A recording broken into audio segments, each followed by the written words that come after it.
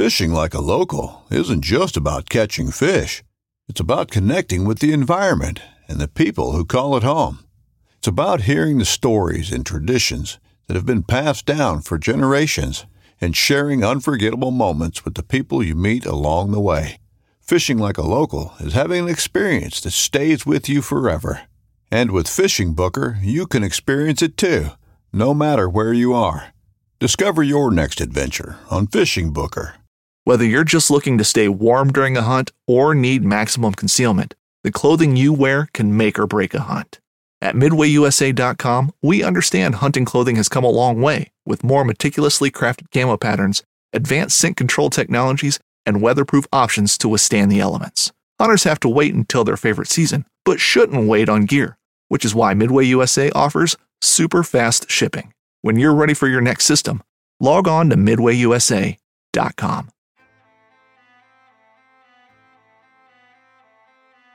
So there's a reason why I started Blood Origins. And that reason is simple.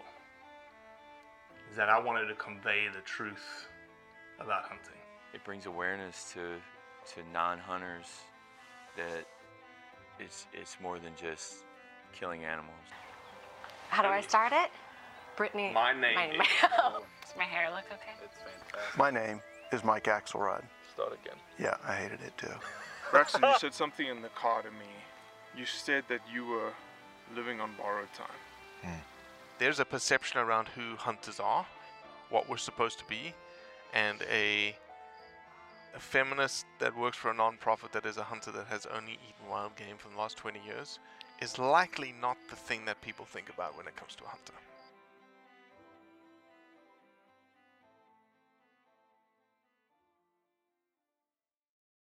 So, we promised we'd have you back. You were on our roundup. Thank you for that. And then you're like, look, Robbie, I can't come on your podcast until the middle of October. Right. Because I'm gone. I am chasing elk. Yep. And put a couple of elk in the dirt. I have, yeah. And yeah, I mean, elk season's a limited amount of time here, so you can't really plan too much else until you get the elk down. So, I got a bull in Colorado, just an over-the-counter public land Amazing hunt. That's a tough hunt. It seems like it gets tougher every year. And I had about 11 days of hunting in before I killed a decent bull. So amazing. Happy to put him down. Then I went up to Montana and hunted just had a general tag up there. I had these plans. Well, my Colorado hunt was a solo backpack hunt. In Montana, I had planned to go with a couple of friends, and one of them maybe use his llamas. So it was going to be kind of a luxury hunt for me compared to the backpack and having the llamas. But you were going to use Matt Ranella's llamas? No, it was. I'm kidding. I'm absolutely kidding. I'm kidding. But no, for another friend of mine up there. But he was actually still helping a couple other guys with their hunt, and it went longer than planned. So, and I had kind of that week that I needed to go. So, ended up backpacking in solo 7 miles and killing a bull there. Amazing. And I did one load of meat out, 7 miles, and then I found a guy with some horses to help me for the other two loads of meat. So, absolutely. But yeah. Bill Vander Hayden. Did I get it right this time? Vander Hayden, not bad, pretty close. Vander Hayden, sorry. Yeah. I totally butchered the first time I said it. Totally butchered it. Welcome to the Blood Origins podcast. Very fortuitous timing to have a engineering student of arrow architecture. Is that a descriptive enough term of what you do? Yeah, kind of. At this point, I'm really pretty much a bow hunting engineer. I engineer broadheads, and now I'm kind of looking at the whole arrow, system components, what it takes to have good stability, good flight with broadheads, and just a lot of what I do with the broadhead, blades and materials and things, which is just to be as lethal as possible. And now I'm just trying to continue that with components and other things. But yeah, it's all about trying to engineer, use science, apply science to to make the best products possible so that bow hunters can be more effective, more lethal, get the And job the done. arrows are and you are the CEO and owner of Iron Will Outfitters, and you have been known for your broadheads, and now you're getting into, as you said, different components associated with the arrow architecture itself. Yeah, so we've been doing broadheads for about 5 years, and some of the products we've added since then are impact collars, hit inserts. I've done a lot of studying of like what does it take to be extremely accurate, with fixed blade heads out, to 100 yards really. And so just studied the aerodynamics of the arrow and testing a lot of vanes. And so I'm trying to, I think the broadheads was kind of number one for me to make one that performed better, could get through bone, could get through an elk scapula, get a pass through, make sure you're making it to the vitals, stay sharp, not bend or break. So, I spent a lot of years developing that, and that's basically what our product line is. What we're kind of known for is premium broadheads that are, very durable, very sharp, retain edge, going through bones, and word of mouth has spread, and we've just grown a lot based on that. But at this point, I'm trying to extend it, and we've come up with different series of our heads. The initial ones were vented, and then solid, and then single bevel where you can get that rotation, and then our wide series, and some crossbow heads as well, and introduce some components, hit inserts, impact collars. I've done some ultralight knives too. Since I do a lot of backpack hunting, I wanted like a 1 ounce knife that I could completely, skin and quarter, debone an elk, and still have some edge left, do a deer too if I needed to before sharpening. Bill, as maybe a fundamental question, if there's non-hunters and, the odd anti-hunter that listens to this podcast, why are you interested in making your arrows more lethal? Yeah, I think bow hunting, it takes, well, how should I say this? I've been a rifle hunter as well. I haven't rifle hunted probably in 12 years, but I mean, I grew up doing both, and it's pretty quick to hand somebody a gun and teach them how to use it and have them be able to shoot a deer at say 100 yards. They still got to control their nerves and make a good shot. It's not like I'm not going to say it's easy, but it's a lower level of investment kind of in your knowledge of your gear and your form, all those things. Archery hunting, there's a lot that can go wrong. There's a lot that you kind of have to kind of master. And so we want people to be effective, right? We don't want to wound animals. We want to make shots. We want people to be successful out there. And so, I think there's a lot of knowledge to that. It's hard to just say, I want to become a bow hunter and in a week or something, actually be a bow hunter. It's, a lot of practice with your form, knowing your bow and equipment, having it sized right for you, having the arrow right for the bow, broadhead right for the game. And then, there's a lot of mechanical engineering in there, in the arrow flight and things. And not everybody's going to be a mechanical engineer and understand it to the fine detail. But I think, that's where guys like me come in, that we are trying to understand all the science and how to apply it, and then try and break it down and make it understandable so that people can, implement it and be more effective. Bill, in your thought process behind the science of engineering that arrow to be more lethal, is your thought process more about success? And maybe they're mutually exclusive here. More about success for the individual who's using your arrowhead, or ethics tied to the animal and being more lethal to the animal? Yeah. I think you as the engineer thinking about it, Yeah, I think probably not having the failure is more important, because a failure is probably a wounded animal. And so to me, that's what really got me into this business. I'd been a mechanical engineer developing products for years at a high level for for different companies. And then I had an elk fail, a broadhead fail to penetrate an elk shoulder blade. It was a low cost, kind of cheaper broadhead. It was pretty standard at the time, but it failed. I'm not sure if it bent or broke, but it did not penetrate the elk shoulder blade. Wounded the elk. Probably lived, but I don't know for sure. But I spent days looking for it, and it really kind of tore me up. That wow, it was so close. Right. I've been working so hard to get that shot. I made that shot on this big, beautiful animal, and now I wounded it and it got away. So I know that bothers me a ton when I wound an animal. Why do we not hear of that more, Bill? Like, that to me is like front and center in the hunting community, right? That this idea of wounding an animal and trying to find it and not finding it is like, it's heartbreaking. It tears your heart out. Yeah, I think there's, the negative about it is you talk about wounding an animal, and then maybe it's ammunition for anti-hunting people to say we shouldn't let people hunt because they wound animals, right? So I think there's that's probably at the top of some people's heads. It's painful to talk about. So if people are,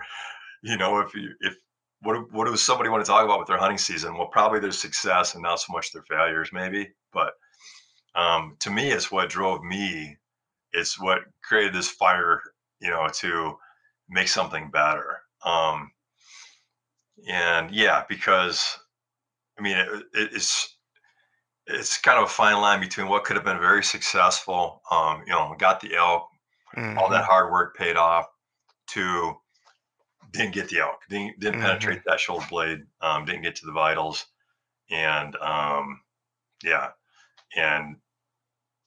lot of lost sleep for some time there.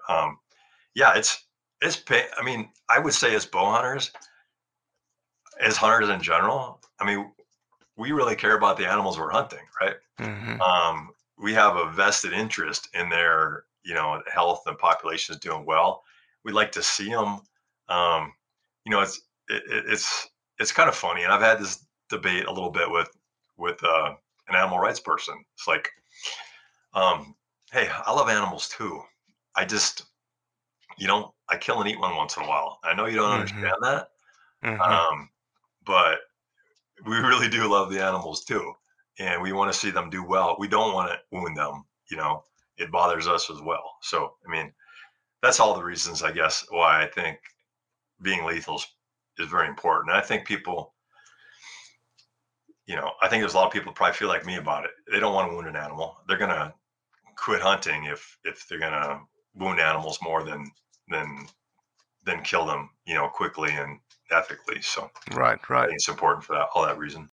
So, Bill, without getting into any of your trademark secrets or anything that you have like in the broadhead itself, can you talk through a couple of the elements of the broadhead that you have specifically engineered to be more lethal, to be more effective, to reduce the failure that then almost correlates to wounding and loss of the animal? Yeah, definitely.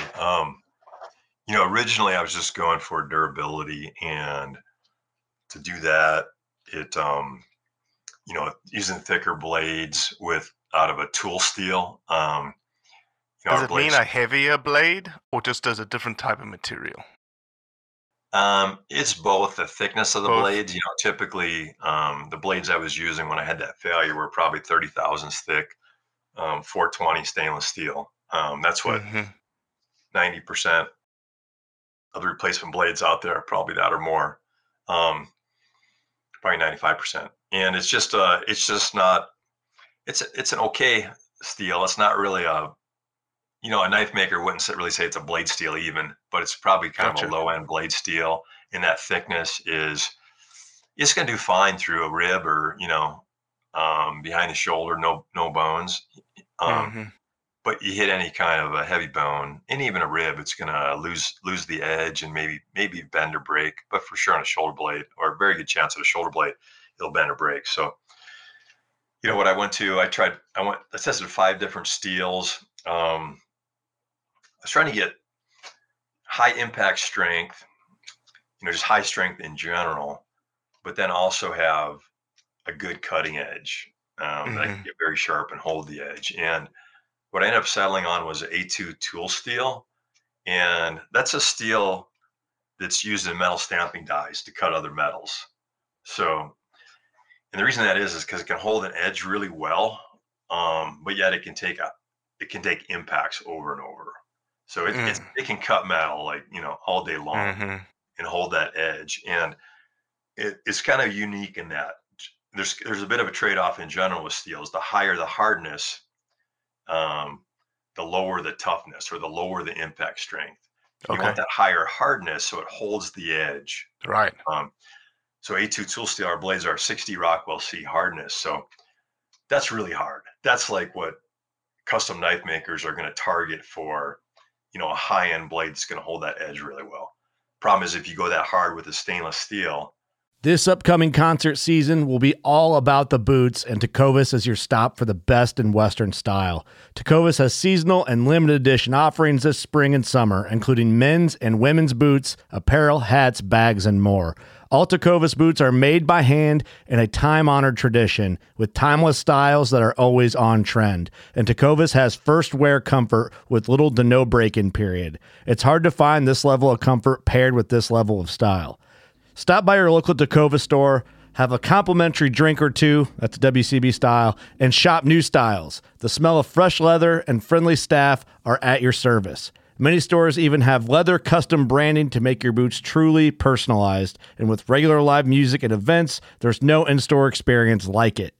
If you can't make it into a store, just visit tecovas.com. That's TECOVAS.com. They offer free shipping on all boots, as well as free returns and exchanges, and ship right to your door. Go to tecovas.com and find your new favorite pair of boots today. You can't even get that high, probably, but if you were that high, it would be extremely brittle. So, yeah, that's one of the engineering things there was A2 tool steel, 62 thousandths thick. I do a cryogenic treatment to the steel, and that's really I'm trying to get the most performance possible out of steel. So it's part of the heat treat process. Do a cryogenic treatment and a triple tempering, and that gets the best possible performance out of the steel in terms of being able to have that high hardness and excellent toughness. It's a very involved process. It's like what you do to, like, if you're trying to make the ultimate knife. It's expensive. Our broadheads are they're around $35 each, and so probably 3 times the average, but it's really an incredible value if I look at what's going into that blade compared and how many times you can use it, right? Yeah, if you look after it. A lifetime guarantee. If you bend or break it, shooting at it through an animal, we replace it. But you'll typically shoot through an animal, whether it's got it through scapula, ribs, hide, whatever, pass through the animal completely, pick it up out of the dirt. If you don't hit a rock, pretty good chance it'll look perfectly new still and be able to shave hair and be able to be used again. That's like the most of the time. Did you do some testing on it? Is there any way, like, how the gun manufacturers have like ballistic gels that they shoot things into and see like impact channels? Did you do that with your arrows? Oh yeah. I mean, I spent 10 years developing this before I actually started the company. I've shot through everything you think of, steel plates, plywood, cardboard, ballistic gel. What people don't realize out there a lot, and I didn't really realize it at the beginning either, is that it's so target dependent. It is a lot of these broadhead tests out there, they're going to shoot through something that's not an animal and then imply something about which broadhead is better than the other. It's so target dependent. That's really doesn't work very well. Ballistic gels is an example of that. Almost every broadhead goes through the ballistic gel the same amount, within an inch, because it's so much dependent on shaft friction. Right. It doesn't really separate one from another. But there's so many tests out there that use it. It's cool to look through and see the channel, cut through it. But really, the best test is animals, and what I've done a lot of, I'll take the hide, like a whole elk shoulder, say, where I'll have the hide, the meat, the scapula, elk or deer or other animals, aoudad I've done this with, and then measure the force to push down through these things with the broadhead, with a very sophisticated machine that I can control the velocity which I'm pushing down, and has a load cell, measures force very accurately. Because really an animal, the hide, the tissue, the blood, it's the force to go through that is different than pretty much anything else. And so it's so target dependent that I've done a lot of testing like that to identify which design changes will improve this, overall. Well, I started this podcast saying that this was a very fortuitous conversation. And before we got on the podcast, I told you about the situation that's developing in South Australia. So in South Australia right now, the Deputy Premier, her name is Dr. Susan Close. She's in the Labour Party, which is essentially the Democratic Party in Australia. That's supposed to look after rural affairs of Australians, but tends to forget about them. And she says she is fulfilling an election promise from her party that she was going to ban bow hunting in South Australia and the use of crossbows in South Australia. And it all stems from, and there's some controversy around this, naturally, RSPCA put out this big newspaper article that got a little bit of traction about an endangered sea lion with a long bow arrow in its head. Some claim it was actually not in its head, it was placed, it was next to it, whatever you want to believe. Conspiracy theory, whatever you want to believe. But she is moving... Dead animal? Say that again? Was that a dead animal? It was a dead animal. Yeah, it was a dead animal. But then there's also been kangaroos found with arrows in it, hopping around, and cockatoo birds flapping their wings with arrows in it. Yeah. And so she has been on the radio in South Australia saying, I'm going to ban bow hunting. And really, her argument comes down to a couple of things. And really, you're the perfect person to answer these questions. And I think we've already answered the first one, which is that bow and arrows are not appropriate weapons to be lethal to hunt with. I think we've answered that question. They're totally lethal. I mean, a shot in the right place and the animal's dead in 5 seconds. It's you could argue that it's one of the better deaths the animal could have. The elk I shot, it was startled a bit at just the noise of the bow, ran 20 yards, looked around, and dropped. It didn't, I don't think the broadhead zipped through it, and my broadhead was stuck. It was a soft log 10 feet past it, but it was buried 8 inches of that log. So it went through it extremely fast and with kind of minimal. Now, what would you think the time spent in the animal? Gosh, 100th of a second? Yeah, something on that order. Yeah. Mm-hmm. That's so I've done a little bit of research into and you may be more familiar with this, Bill, so forgive me here, but I did a little bit of research into the whole pain side. So before I even do that, the second argument that Susan is making and the RSPCA is making is that bow and arrows cause more pain and suffering on animals when shot with a bow and arrow. Yeah, I said no way on that one. I buried one of my broadheads in my thigh one time. I was doing some lab testing actually, and I was just testing this fixture that I had made. It was a Delrin cylinder with a cone cut into one end of it, and it was supposed to hold the broadhead in place so I could put a side load on the head. And I've just got it in my hands with an arrow and a broadhead on it, and I'm pushing up and down on it just to see how well it's going to hold the broadhead. And I cut through the Delrin, and I'm sitting in a chair, and I buried that broadhead through my blue jeans into my thigh. And so I'm looking at this arrow stuck into my leg, and I didn't feel anything. Mm-hmm. And it's so sharp, cuts through so quickly that I'm like, oh no, this thing's in my leg, but it didn't hurt. I pulled it back out, put some towel over it, called one of the guys over and said, "You better take me to the ER." I was worried it was too close to the femoral artery, actually, but turns out it wasn't, just buried in the muscle. But I don't know. I think a sharp knife. You ever cut yourself and it takes you a second to see? Yeah, it goes white, right? It just goes white. You're like, oh. Did Now I we're really in just trouble. cut my finger? Oh yeah, I did. So pain, I don't get that at all.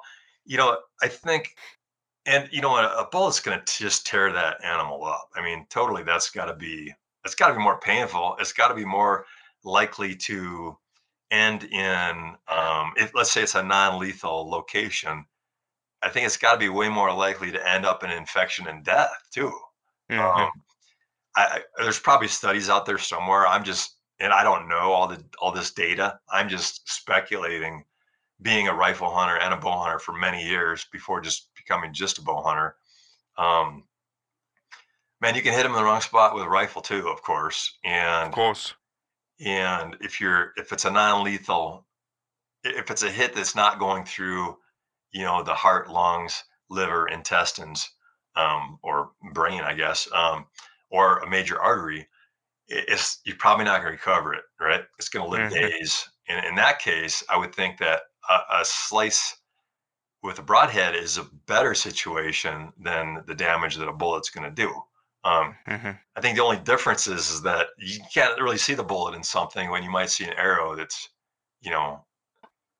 that would be stuck in something. Although it's typically pretty short. Like if you shoot an animal and that, like this, elk where I hit the shoulder blade, that arrow is, you might run away with it there, but it's not going to stay there either. I wouldn't think so. I think it's a pretty rare case where like you see an animal wounded with an arrow, but that can happen. And I think it definitely gives bow hunting a bad name when it does happen.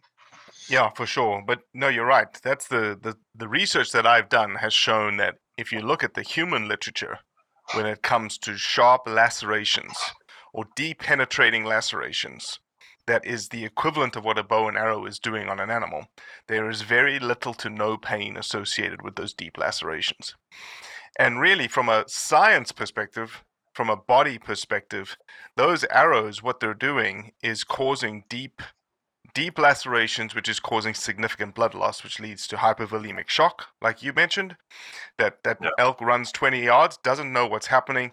It loses blood loss up to about 35%, which then it becomes extremely weak and slips into unconsciousness straight away, which slips into death right after that. Yeah. And as far as are they as lethal as rifles, it kind of depends on who's pulling the trigger or shooting the bow, right? I think they definitely can. They definitely can be just as lethal. I think it was the last 2 years, every animal was just a one-shot kill, and it was dead, like in sight. So I practice daily. It's kind of my job to make sure I can be effective and the broadheads are flying well and all that, but. I don't think I'm the best shot in the world. I just think I practice and know my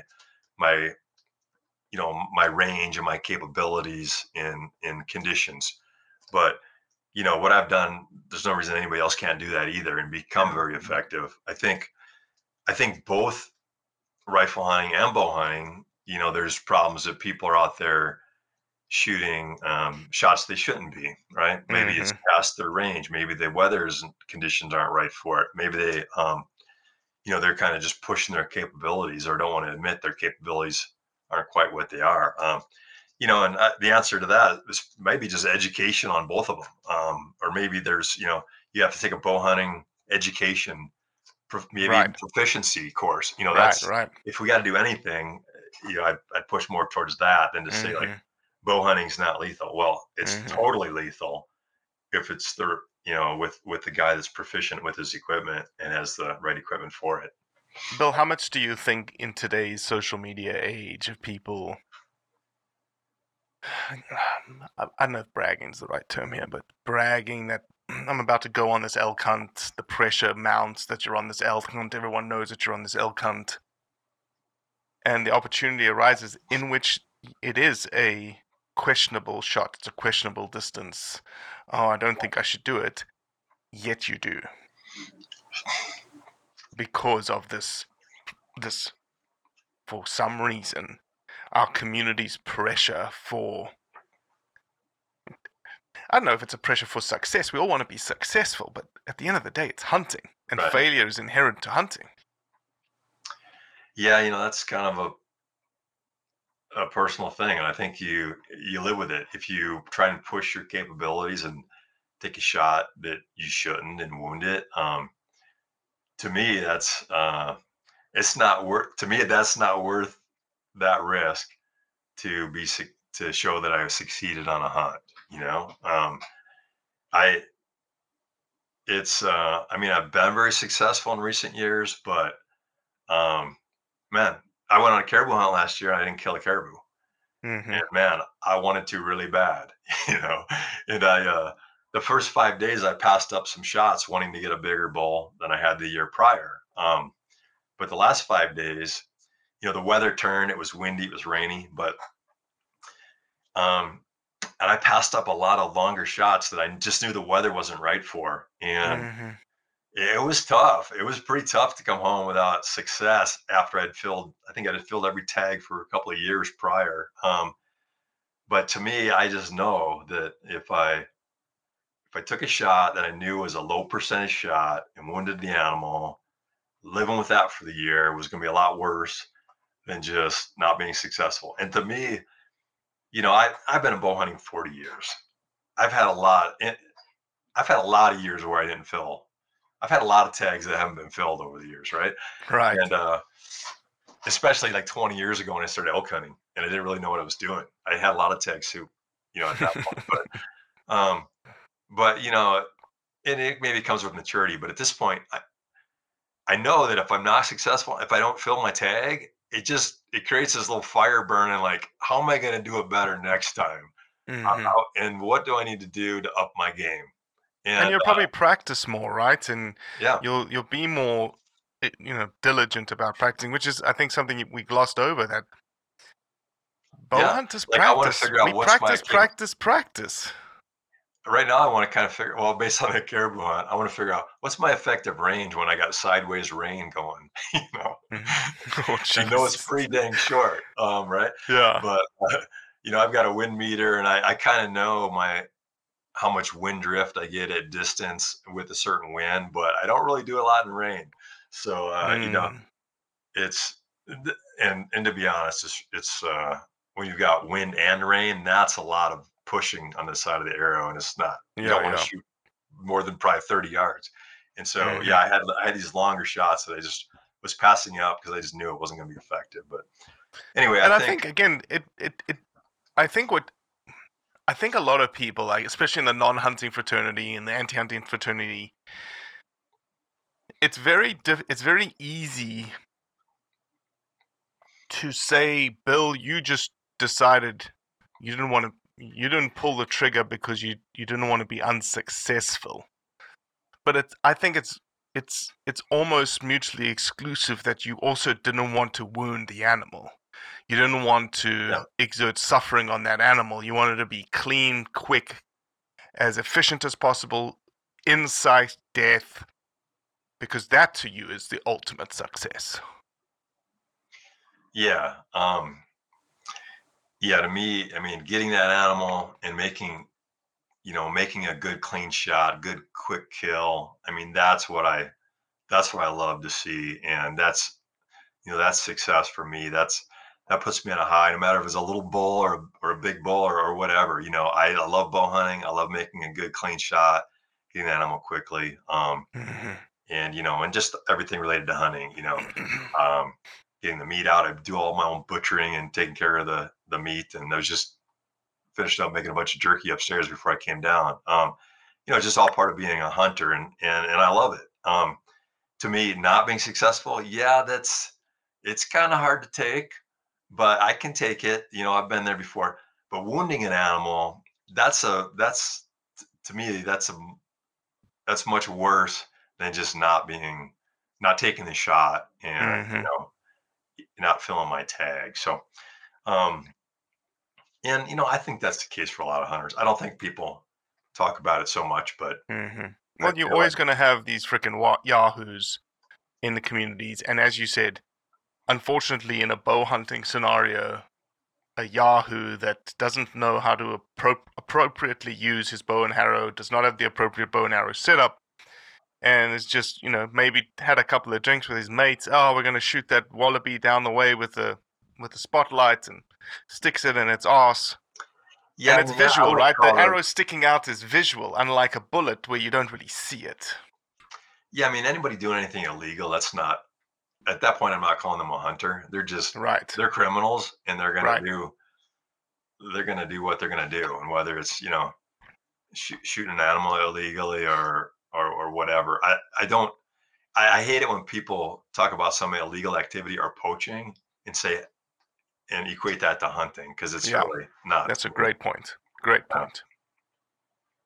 Yeah. So I love the fact that there are people like you, Bill, and others, obviously, in the bow hunting world and the arrow making world and the arrow shaft making world that pretty much have dedicated their lives to make hunters more successful, more lethal, more effective, and at the end of the day, more ethical in terms of taking that animal and it losing its life so that you can take that meat off the mountain and use it for your family. Yeah, I mean, I really have two passions. They're bow hunting and good mechanical engineering. And I love that I do those two things, daily. Involved with universities to try and make us produce better engineering students coming out of school. And so, high level engineering is something I'm passionate about, and bow hunting is as well. And so I kind of combine them both together here with what I do. And yeah, I really enjoy it. I bet you have a bunch of really cool ideas for mechanical engineers' senior design projects that they could get into. Yeah, I've actually been a part of that for 7 or 8 years now at the University of Colorado. I've been an adjunct instructor of mechanical engineering and been one of the directors for senior design projects. That's awesome. So yeah, I'm actually sponsoring a project this year. I'm not quite ready to go into it yet, but it's bow hunting related. So well, when you get the results, let us know. We'd love to talk about them and tell everyone about again, why you're doing what you're doing. Because at the end of the day, it's to be more ethical in terms of who we are as hunters. Yeah, exactly. Bill, if people are interested in Iron Will Outfitters, and what you do and what you sell, where can they find more information about you? Yeah, check out our website, ironwilloutfitters.com. If you're on Instagram, it's Iron Will Outfitters there also, or Facebook.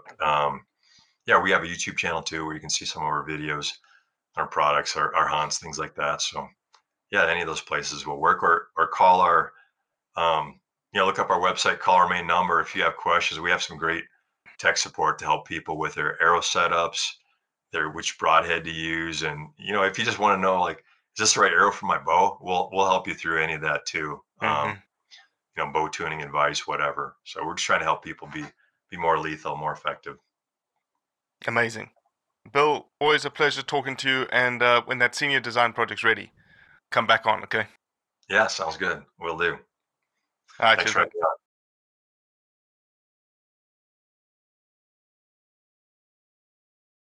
Well, that's it for today. I appreciate you listening, as always. Leave a review, share it with your friends, and most importantly, do what's right to convey the truth around hunting.